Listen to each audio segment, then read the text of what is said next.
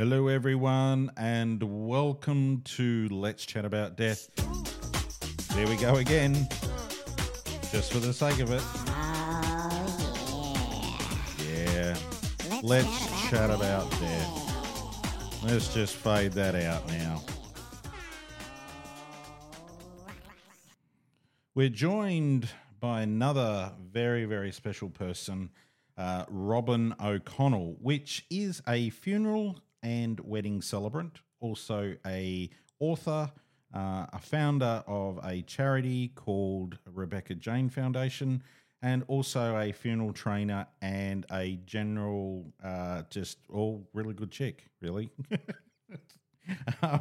So let's put our hands together for Robyn. Yay, woohoo, yay, yay, yay, yay. See, that's me. That's my sound effects for today. Lovely. Welcome. Thank you. I'll just let you know that I paid him a lot of money to say those good things about me. Yeah. I'm just looking at the piece of paper. I said, I just need another sip of water for the amount of titles that you have, but that's beautiful. Yeah. So today we're going to be talking about, obviously, your career as, through becoming a funeral celebrant and obviously being an author in regards to writing the children book and other things that you've done too. What made you get into being into funerals? Like, what was it? So my daughter Rebecca died when I was 25, and I, as many do, I went into fundraising. I went into learned grief counselling. I did all that sort of stuff. But when I did grief counselling, I found that it was really hard to let go of the families when they didn't. I was still worrying about them. I just couldn't kind of let go.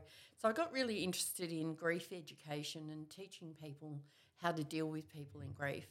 But, there was limited services around at that time, and I did start a company called Death and Bereavement Information Services. Right. And at that time, remember when, this is going back a long time now, remember when companies had to do professional development for their, I can't remember what it was called, but they had to do that. So I started this and started working in hospitals and stuff like that, trying to teach people about death, because I love things about death. So I just... That's why you're on here. I know.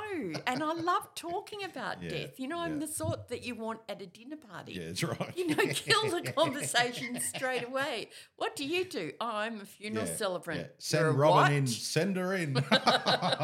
You're a what? Yeah. And it leads to three responses. Yeah. First is they'll immediately change the subject. Like I work for the tax department or something. The second one is that they ask you all those questions that they've always wanted to ask, like if you're 6'6" and they make coffins 6 foot, how do they fit in? Or the most common, and I would say probably 90% of responses are, my mum just died last year, and then they go on to a big story about, because they know that I'm happy to listen. Yeah. Nobody wants to talk to them about death, and suddenly they've got this open ear. So sometimes when I'm travelling and I sit down to next to someone on a plane and they say, what do you do? I say, I'm a secretary.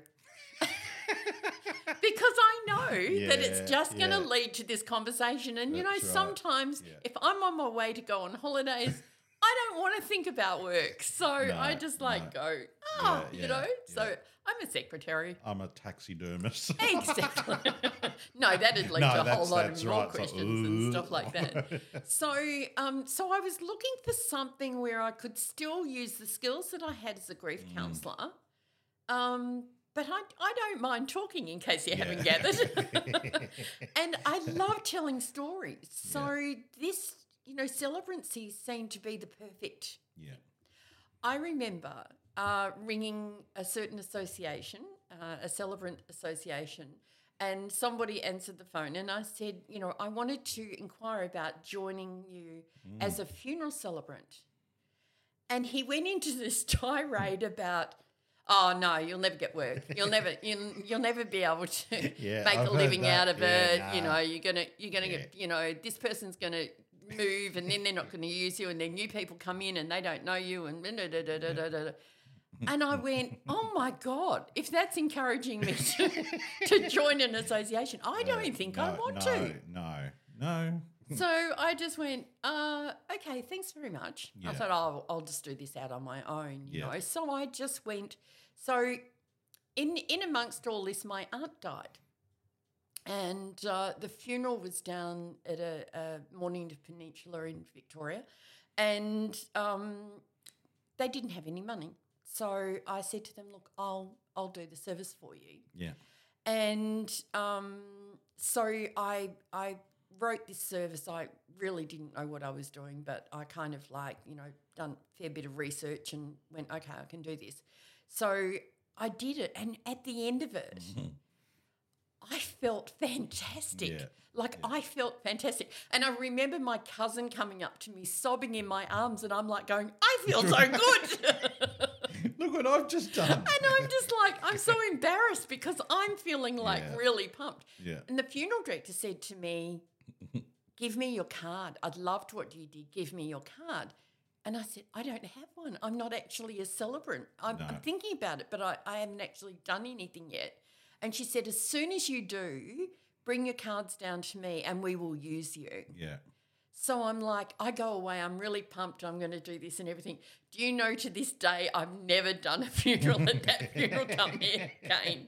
Yeah. But I believe in the universe, and the universe opened the door for me and said, you know, I can do that. So just off air a little while ago, we were talking about a beautiful, beautiful woman called Margaret McLean, and she was the one who gave me my first funeral. Yeah. And she was just an amazing woman, she was, and you know, a gorgeous person in the industry, and really did so much for new and up and coming celebrants, you know. And Marg and I became good friends, and it was just fantastic. So I did my first funeral, and again I came out like going, oh, this is, you know, I felt like I had made a difference. You know, I felt like and she said to me, "You'll be good." Yeah. 20 years later, I'm still doing it. So, you know, the difference in those two people, and I so want to go to that bloke, because that bloke's still around. Yeah. I so want to go to him and tap him and say, do you know who I am? Because I'm fairly well known in the industry. Do you know who I am? I'm the person that you told would never make it. No. And that you never make a living out of it. Well, let me tell you, for 20 years, I've made a very nice living out of it. Yeah. You know, and it must be that maybe he doesn't get any work, or not much of it. Yes. And having an attitude like that, you're not going to. You're not going to. No, you know, it's something. You know, people don't realise. You know, when I as you said, I train funeral celebrants, and I used to do a 6-day intensive training. So they lived, ate, and breathed funerals for 6 days. I can't do it anymore. I'm just too old. Yeah. I can't do that sort of thing. I am looking at an online one, but I'm certainly not doing that 6 days of 16 days hours a day. You know, I'm too old. So, but I say to them, you know, this is not a money-making thing. You're not ever going to be rich. If you really want to do it well, you're not ever going to be rich. Yeah. But you'll be rich in ways that you can't ever imagine. Oh, to tell someone's story, and even at the end of the funeral, you don't always expect any praise or thanks. Sometimes it's just the nod or the tear in the eye, but when you do get that, you know, that was the most beautiful service I've ever heard. Or, you know, I often, as a funeral celebrant too, I find that if people can walk away from that knowing something that they didn't when they first walked in the door, then we've told the story. Like, you're not going to be able to sit there, as you know, and talk for days on his life. But if you can give that overview, but it's got a little bit of character to it. It's showing the essence of the person. I mean, anyone can get up there, as you know, and read blah blah blah blah blah blah, but it's got no connection, no feel to it.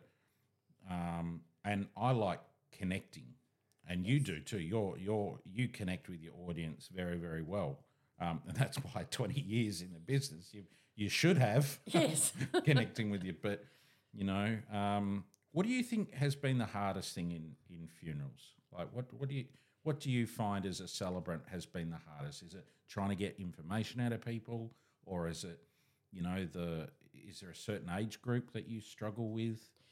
For me, my House of Americans said I could join the United Nations. Yeah, right. Okay. It's negotiating families so that they all get heard when you've got, because you've got so many different types of families these days. Yeah. You don't, when I started even 20 years ago, it was kind of almost every second one that was, either a second marriage or whatever or anything like that. Now it's unusual to have they were married for 61 years or whatever. Oh, yeah, so different. It's only that older generation that has got that. So I find that part difficult of negotiating to make sure that everybody's happy. Having the split in families too. Yes. Like, mum and dad are split, so there might be 2 kids with them. And now we've got the new wife new wife could have been like 15 years, but then they've had children. That's right. But the first ones are saying, well, I was here first. Yes. Negotiating. It's that negotiation, and often I've spoken to someone on the phone. So my husband's heard one side of the conversation, then I'll say, "Look, I'll ring the other person," and then when I've spoken to the other person, I've kind of changed it and massaged it and everything, so that I've tried to get them come around to kind of almost thinking it was their idea. Yeah. But the main thing I think is that people just want to be heard. Yeah. So sometimes I can sit with a family and there'll be one member of the family who might not open their mouth for the whole time. No. And when I get up there and I say it was just as much the unspoken word as the spoken word that said volumes about the love that surrounded Joan. And you see that person's body rise because they feel like they have been heard. That's it, yeah.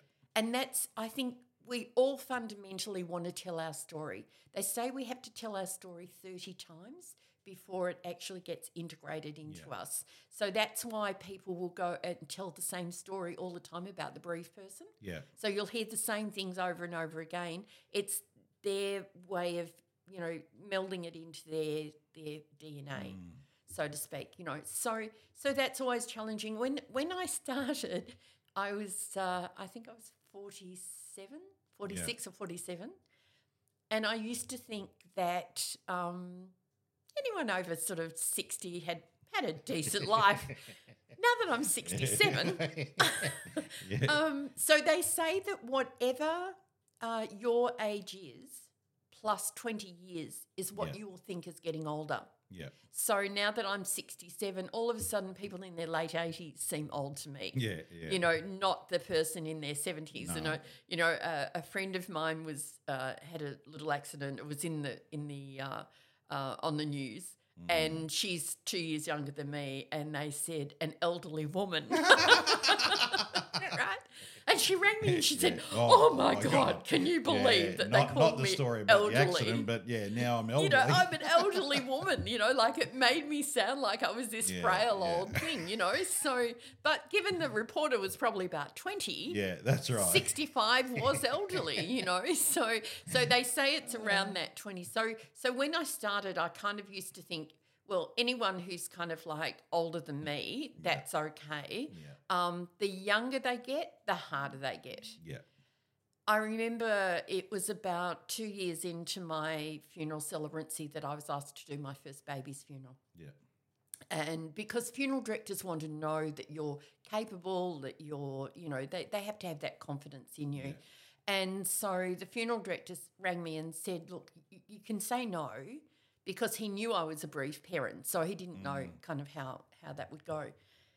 And would you believe the first baby funeral that I did was somebody's little girl who was exactly the same age as my daughter. Oh, wow. Like exactly. Yeah. 9 months, 3 weeks and 5 days. Oh, right. Yeah. Like to the day. Yeah. She died from SIDS, which was what my daughter died from. Yeah. And I remember walking into that home and the mum was in a fetal position on the couch. And I said to her, just before we start, I just want to say, and she looked at me and she said, I know you're sorry. Everybody is sorry.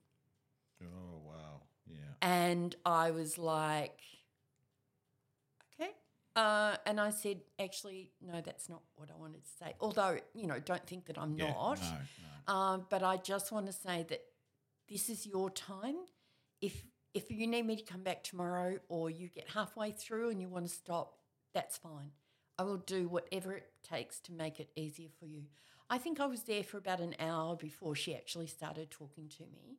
Oh, wow. And then I spent the next 2 hours with her because once she talked to me, because sometimes you just have to spend that time to give them the confidence in you. That's right. Build the relationship. Yeah. And so she just wasn't, she was quite happy for me to talk to her mum who was there, but she didn't want to talk to me.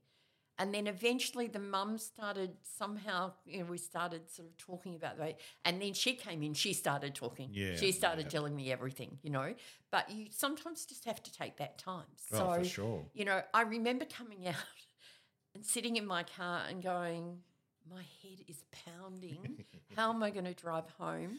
I had a migraine. I remember stopping on the side of the road and throwing up and then got home and went to bed, and I thought, I don't know whether I'm going to be able to do this service or not. But I remember saying to the mum, when we get to the graveside, hold on to her, because I remember standing at my daughter's grave going, how do you see the Italian movies where they throw themselves in the grave?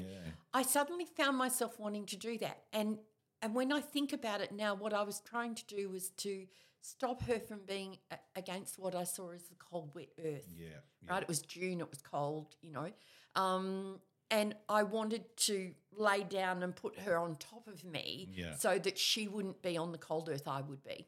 So I said to the mum, when we get to that point, just hold her, And she did that lunge forward the same as what I did, except that I was so embarrassed, once I realised what I was doing. So it's, those sorts of things. So when, but of course he loved what I did with that baby's funeral. And then suddenly other people wanted me to do baby funerals. And in the end I had to say I cannot do any more than one baby funeral a week. Oh, yeah. I just couldn't do it. It's a totally different, emotionally, physically, everything is just totally different. Yeah. Because you can't, depends on the age of the baby or the child, there's only so much that you can talk about, especially if they haven't really had a life as such. No life experience. But you see, I think you're wrong there. Do I you? think you're wrong. I think, that baby has experienced anywhere up to 9 months of knowing nothing except unconditional love. That side. But that's there's true, a story to be told in that of, the mum's experiences and the dad's expectations and all that sort of stuff. And so, and I remember one funeral that I did that it will always remain with me. The mother wrote a story, and she wrote a story from the baby's point of view. Aww. It was heartbreaking. Yeah. And in fact, the funeral director that was with me said, I don't know how you got through it. And I said, I read it 25 times. Yeah. So I could read it without becoming emotional. Yeah. But then, I took that concept and adapted it into probably a less confrontational kind of thing. And, talk sometimes, if it's appropriate, about how you think the baby would have seen that time, I didn't have any rules. No, I that's right. I had plenty to eat and drink whenever I wanted it.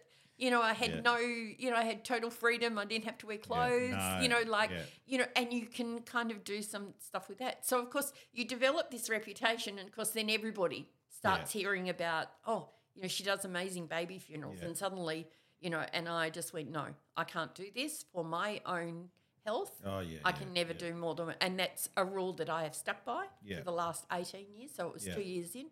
18 years I've always stuck by that fact that I can't do more than one baby's funeral a year. And even though I do some for the Rebecca Jane Foundation, it's quite interesting when a baby dies and they didn't get to birth.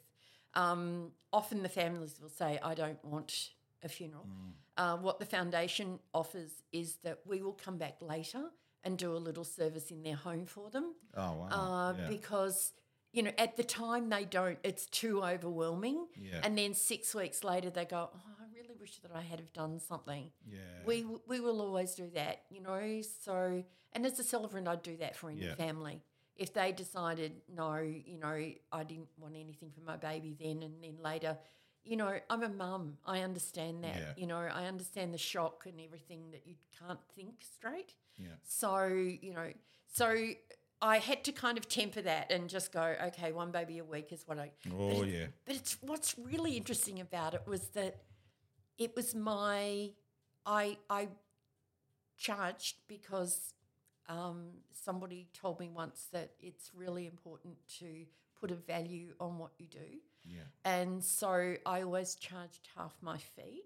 Yeah. But on the way home from doing a baby funeral, every time I went shopping and I would spend exactly the amount that I was paid for that funeral. Yeah. And it was like I couldn't accept money for it. Yeah. So therefore, it's just weird things that your brain does, you know. I find it very difficult when anyone I know is having a baby. One of my best friend's daughters just had a baby, and we're both celebrants, and he'd done a couple of babies' funerals before that, and he said, why did they come in just now, you know? And I go, I worry about everyone. But what I don't see is the thousands upon thousands of babies who are born healthy every single day. Yeah. Yeah. Right?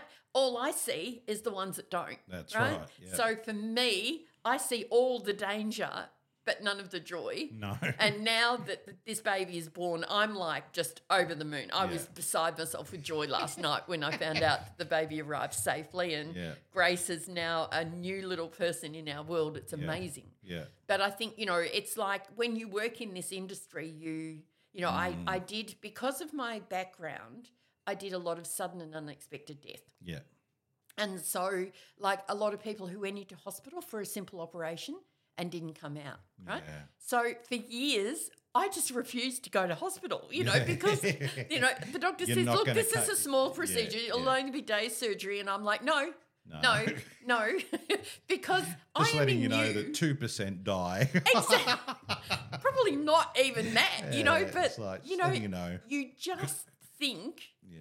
you know, because we're surrounded by it and I'm getting all of those ones, you know, that I'm like, oh, my God, I'm going to have an operation. Oh, my God. I know. And of course, I can tell you I didn't. So that's kind of, you know, my celebrant journey. And over that 20 years, I've done 2,500 funerals. Yeah. And I've loved every one of them. And the day that I heard you say once that something about, you know, coming away from a funeral and feeling good is what people should do, that they feel privileged. You feel privileged that they have allowed you to walk that very short journey with them. Yeah, exactly. And, you know, like, would you normally open your door to a complete stranger and tell them about the person that you love the most? Like, you just wouldn't. No. And yet we are strangers on the word of a funeral director who says we're good at what we do. Yeah. We are strangers coming into their home and often they're telling us, you know, not so good things as well. Yeah. You know, Dad was a bit of a thingamajiggy, and that's a challenge though.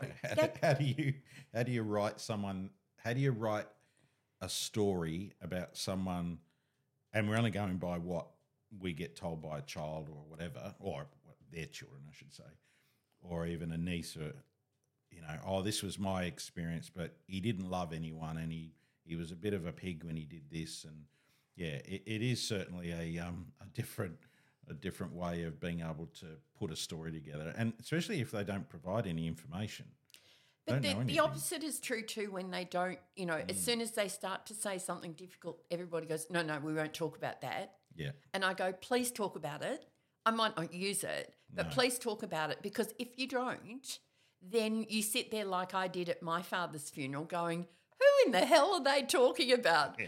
The devil incarnate had become a saint just by dying. Yeah, that's right. Like, you know, my father's funeral was... Now, I don't blame the minister who did it, because he could only go by the facts that he'd been given and I wasn't involved in it. Yeah.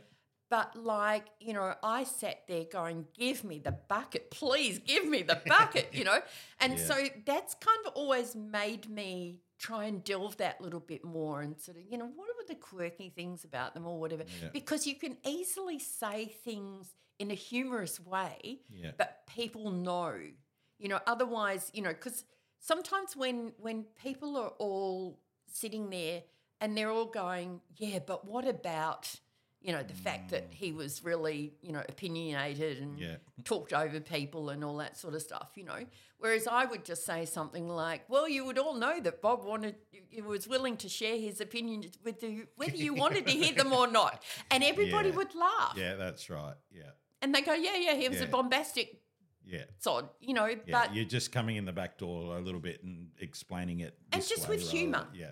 And, you can, I remember a man who was really, really mean. He was so mean that he got a homeopath to go to his home because he was an old age pensioner and he couldn't afford anything and he couldn't do anything. And then the homeopath gets there and it's actually his cat that was sick. And he wanted him to fix the cat, but he wouldn't take it to the vet because they're too expensive. Yeah, so we get the homeopath. And so the homeopath charged him nothing and came and looked at the cat. And I just told that story and I said what the homeopath didn't realise was that this was a man who recycled kitty litter for months at a time, and so everybody laughed, but the message got across, so I think, the most important thing is in funerals is for it to be authentic, because if it's not, everybody sits there going, yeah, but what about, it's There's like no point saying stuff that isn't related to them. Yeah. And it's like when someone takes their own life. Yeah. I don't like the word suicide. Yeah. They chose to take their own life. That's the way I approach it. And, and I say to families, how do you want to approach this? And they go, oh, we don't want to talk about it.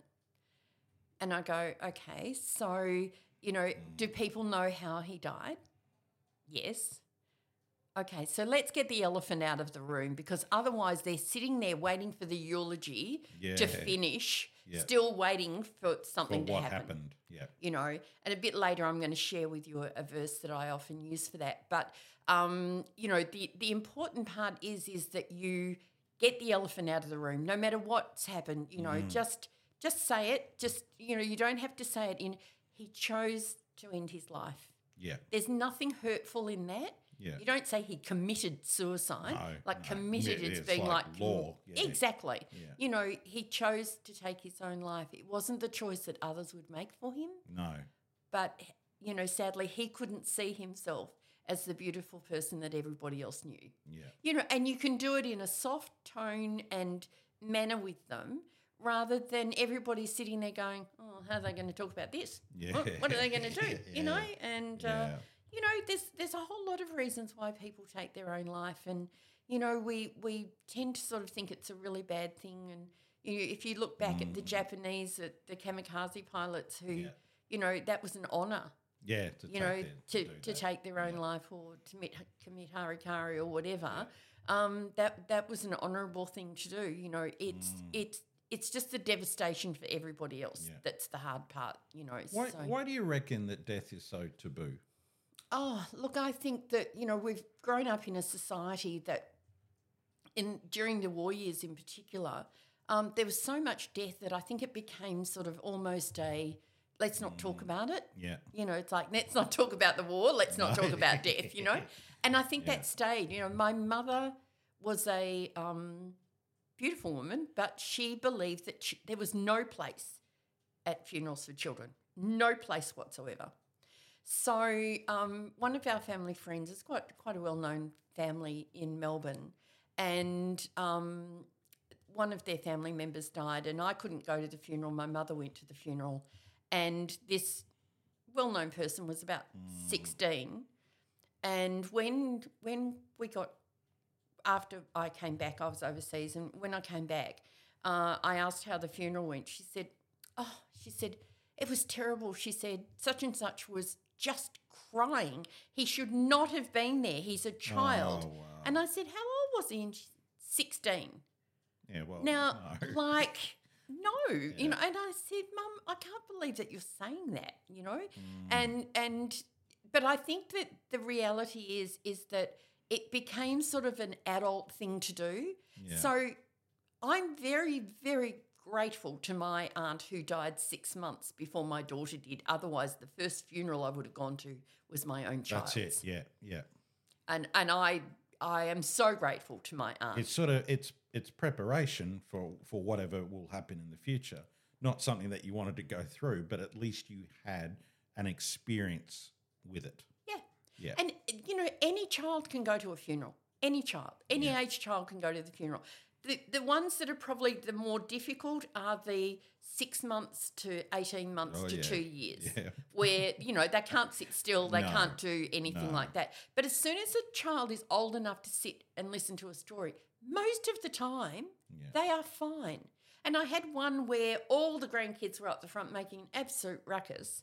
And all I said was, wouldn't Julie have loved this? She loved nothing more than having her grandchildren around making noise. I remember you did one just recently for us for a very precious one, little girl, and she died tragically. And you actually brought the service in with, was it a verse or a poem? Story. Story of the dragonflies to and water bugs to dragonflies. You know what? I swear for the next week, that's all we saw was dragonflies and butterflies, white ones in particular. And it was actually on the end of that day when we came back, I left here work, and every set of traffic lights, a white butterfly would just fly straight past my window. And I went, okay, so get to the next one, comes back. And then it would fly around my driver's side window. And I'm thinking that it was just amazing, that whole storytelling, that the connection with that meant something to me. So imagine all the other people that were at that funeral, next time they see a dragonfly or next time they see a butterfly or they see something else, they're going to think of her. Absolutely.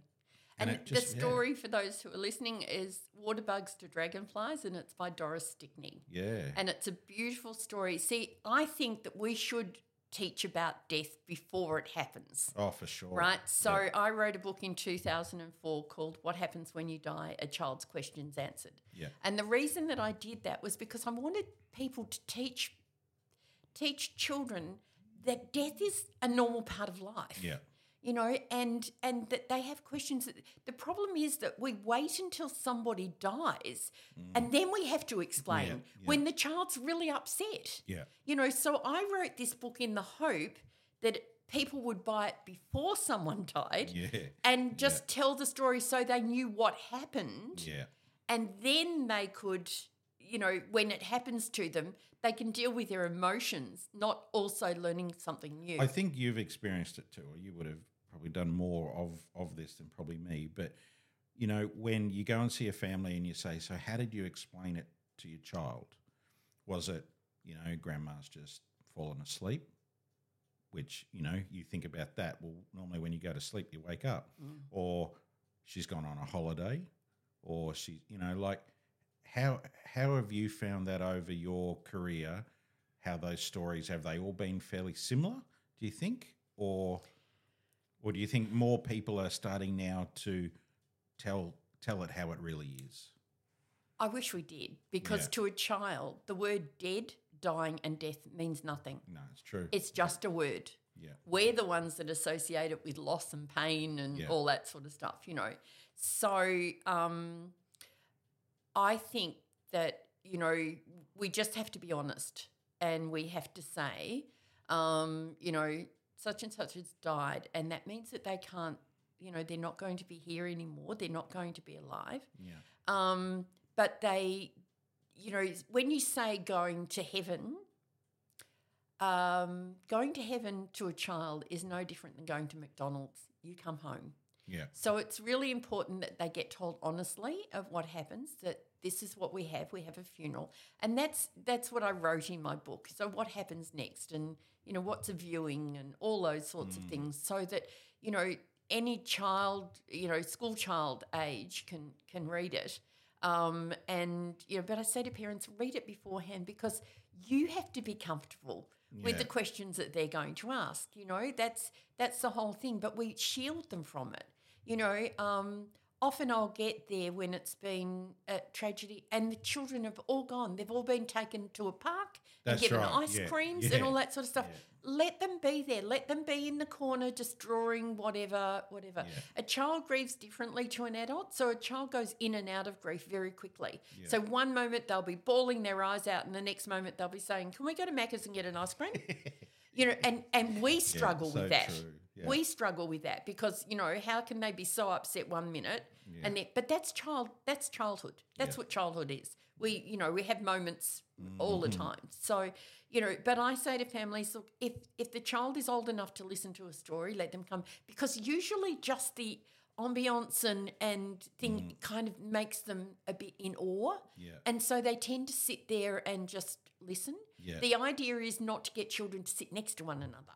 No. That's when they will think. But if you have adults between them, they will normally sit there no problem at all. Yeah. So, as we saw in that circumstance. So, children, 3 years old, sitting there because they were all in awe of everything that was going on around them. So, but it's a really, it's a tricky area and it's an area and it's only tricky because we're the ones that aren't comfortable in it. So when my son was little, he's 42 now, but when he was little, I explained death to him when I killed a spider. And we got a matchbox and we put the spider inside the matchbox and I explained that we're going to put it in the earth now and it is going to stay there permanently. And it ain't coming out. And if there is this place called heaven where dead things go, I hope it doesn't go there because I want to go there.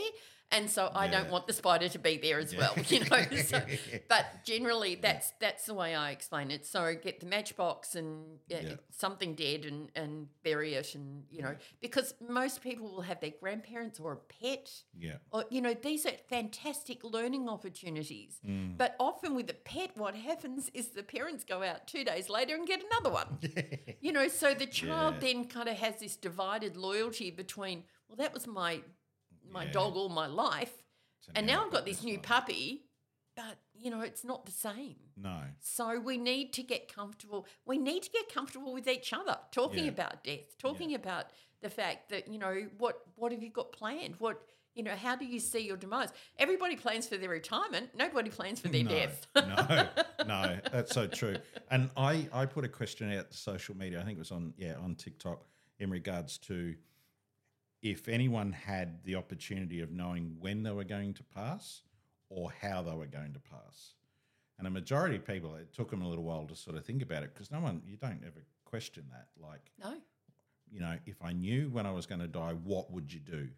Or how you died. Like, anytime you get chest pain, you go, I think it's now. No, it's not. Yes, it is. No, it's not. No, it might have been the Indian that I just ate. I've got heartburn.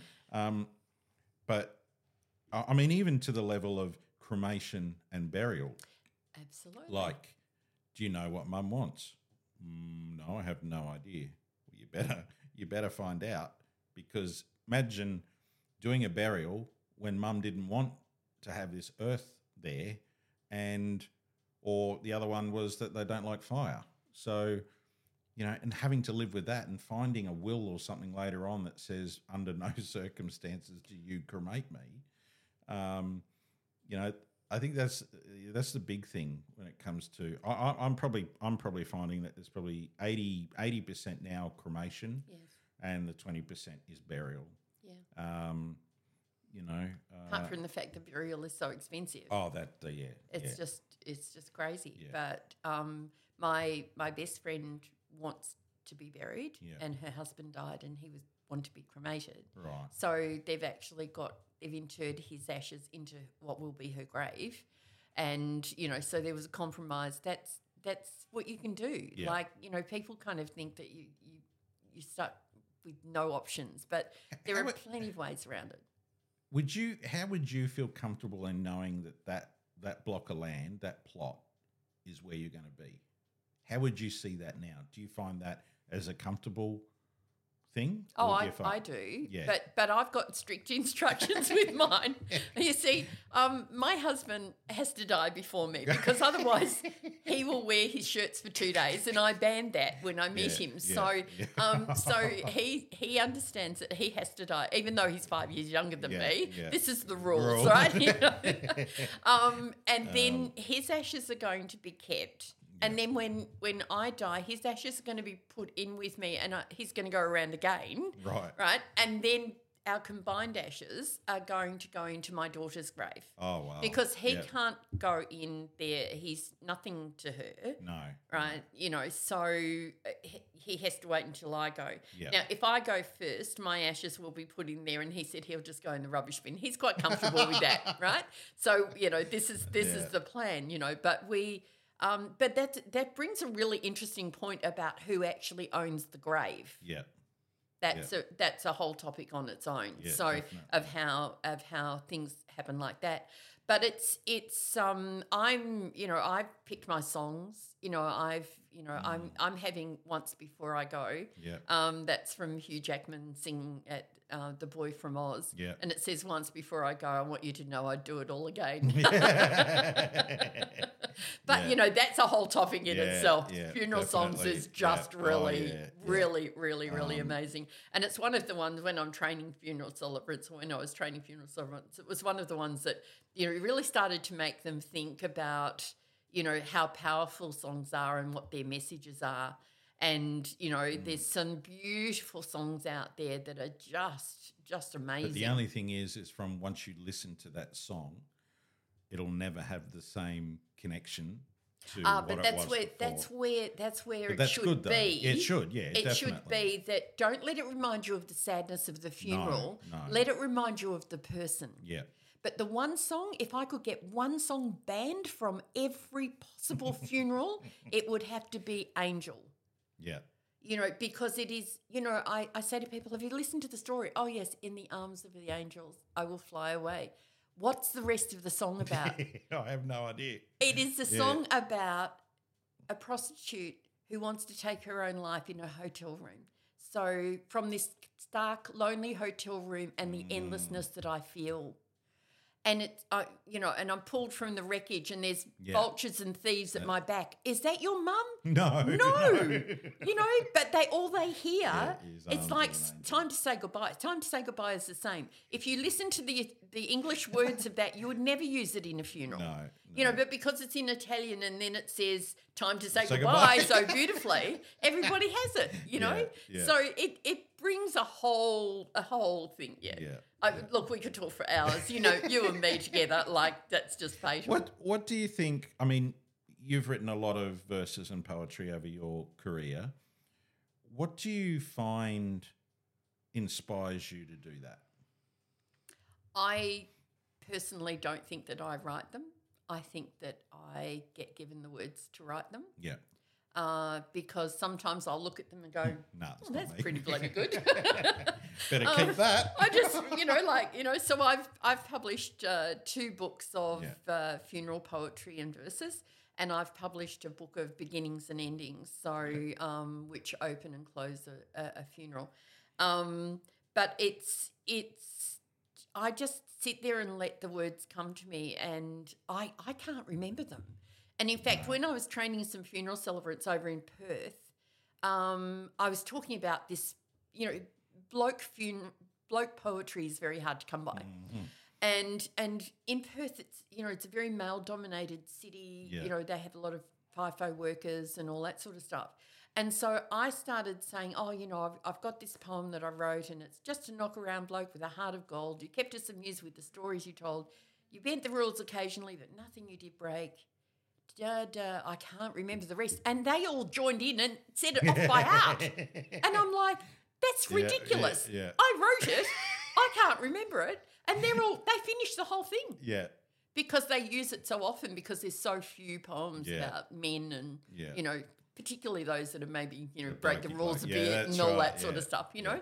And I was blown away. I was like, oh my God, they're talking about me. Yeah. It's like the first time you see a book in a shop. I saw it in Darwin, and I'm like, oh my God, this book is in the shelf in Darwin. Like, I had imagined that it was in my suburbs. Yeah. That's all, not nationally or New Zealand. It was mind blowing. No, so that's brilliant. That's brilliant. So you've got a verse or a poem there that you'd like to share. I have. Yeah. So this poem is called "The Brightest Star," and I wrote it for someone who took their own life, and it was a tragic circumstance, but I just kind of thought I just wanted to give the message that I thought that they may have been trying to say. So it says, "With no dark clouds surrounding me, I can only see sunshine ahead. Although I will miss you so terribly, I do regret what has been left unsaid. If I could have said goodbye to all of you, especially those I love so much, I would have, but I felt I had to leave without a loved one's touch. You may never understand my reasons, but for me, I really had to go. What breaks my heart is that I may have hurt you. I beg that this isn't so. I loved you all beyond limits. There are not enough words to say, but I get that I'm not there, so it doesn't matter at the end of the day. Yet the words I leave you with now are the ones that mean the most, you see. I ask you to forgive what I've done. This is really important to me. Live your lives to the full, look after my family, I beg you from afar. Then look to the night sky, I'll be there shining from a star. I'll be the biggest and brightest thing in the sky. I'll shine for you, you'll see for sure. So when the heartache comes, just go for a walk. I'll be right outside your door. My light and my love will never dim, on this you can always rely. No matter where you are in the world, you'll see me as the brightest star in the sky." Oh, that is a very, very beautiful verse, and for those people that have ever lost anyone from them taking their own life, and to be able to reflect back on that, that is a beautiful verse there, definitely. Wow, yeah. Chris, you're lost for words. I That am. is not you. I know. It's like, I don't know what else to say. Maybe some crickets. It's very unusual, but yeah, no, that is absolutely brilliant. Like Robyn said, we could probably talk for hours and days and days and days on what it's like to be in a role of being a funeral celebrant, plus all the other things that you do. And we are absolutely, truly blessed to be able to be a part of people's lives, even if it's only for a very short period of time. And I often say to a lot of my families is, or if I'm conducting a service, is think about how, blessed and honoured we were to be a part of that person's life, and same back to them. When we're born, we have no idea of where our direction's going to be, who we're going to meet, who we're going to. It's already planned out, I guess, in a sense. But on the other side, it's we make things how we want it to be too. You have that ability to make change. You have choice. You have choices. David Kessler wrote a beautiful thing he wrote a book with Elizabeth Kubler-Ross, and in it he says that 5 times. He said, "We're not the same to each person we love, each person we meet, each person we know, and each person we briefly meet." Yeah. And that is true. Oh, it is. Like we are all, like you are Chris to me, the funeral director, the celebrant, the whatever. Yeah. But you're somebody completely different to your family. Yeah. And so we all know people, and that's why funerals are really important. People think that, these days you just go and get cremated and then have a get-together afterwards. No. Funerals are a really important part of the grieving process. You've got to celebrate people's lives. You can either have the funeral that's morbid and dull and boring, or you celebrate it. Yeah. And be it if they've only been here for 2 minutes or 150 years, it doesn't matter. We still give our loved ones the same care, be it if they're early life or older life. Yep. It's just a different time frame that you're working with. And the period of time that they've been exposed to all of us. So I know over my 23 years of being in the industry, the amount of funerals you've done for me and our families, and the feedback and everything else like that has been, I don't have enough words to describe it. But to say we're privileged to have known you. I'm not saying that you're dead now, but that sounds a bit wrong, doesn't it? I've got mine planned. And now you're gone. No, I've got mine planned. I've told my husband I want rent crowd. Yeah. I want wailing women. I want everything. Yeah. Maybe wailing men. It out. I don't. Yeah. So, but yeah, it's as I say to families when I'm going, I say, in the nicest way, I hope I don't see you again. Yeah. Yeah. Because it's, people are actually dying to meet me. I know That's that. right. We've heard all those jokes Oh, and before. I didn't even have the drum. I've got that here somewhere. I can do this. Yeah. But it's true. You just say, look, I hope I don't see you again because I know that it's going to be sad. Yeah. I know that it's going to be a sad occasion. It's so true. And, I've got a funeral family that I've done 7 funerals for. Holy and crap. 5 of them were over 90. Yeah. But when they got to the next generation and, I started doing the next generation, that was kind of like, no, I've had it. No, I don't want to do this with you anymore. And one of the people said, oh, it wouldn't be a family funeral without you. Oh, and yeah, I thought, yeah. How privileged Yeah, are definitely, we? definitely. How privileged are we? to You're have those you're in the back, you're there, but they know that you're there, and that's the thing. That's what I find about our role that we play as funeral directors and celebrants is the how warm the reception is when we go out and see that family again, and and just the conversations and there's no pompous ceremony. And I love doing the spouse or whatever because you remember them. That's right. Describing their loved one to you, and you remember their expressions and stuff like that. It's now just you've beautiful. like we said, the honour and privilege to be able to do that for them. So no. So one of the families who requested me, I was going overseas. Yeah. And how inconvenient. They said she's going to be away for a while, and the lady said, just put me on ice until she gets back. Yeah, I'll wait. So she lasted another year. No. Well, I think that'll do us for today.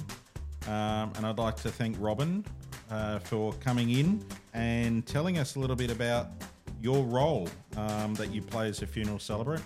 So thank you very much for that. You're welcome. And we look forward to hopefully more podcasts with you down the track. There'll be plenty more topics that we could be here for years. Oh, we could. But until we're old and grey, hang on, we already are. I'll go get the new lax. The next ad is for new lax. So, perfect. Thank you. Thank you so much. And for everyone that's listened, I hope you've enjoyed it. Go and check out our socials, Bremba Family Funerals, Facebook, Instagram, and on TikTok. And we'll see you next time. Thank you very much.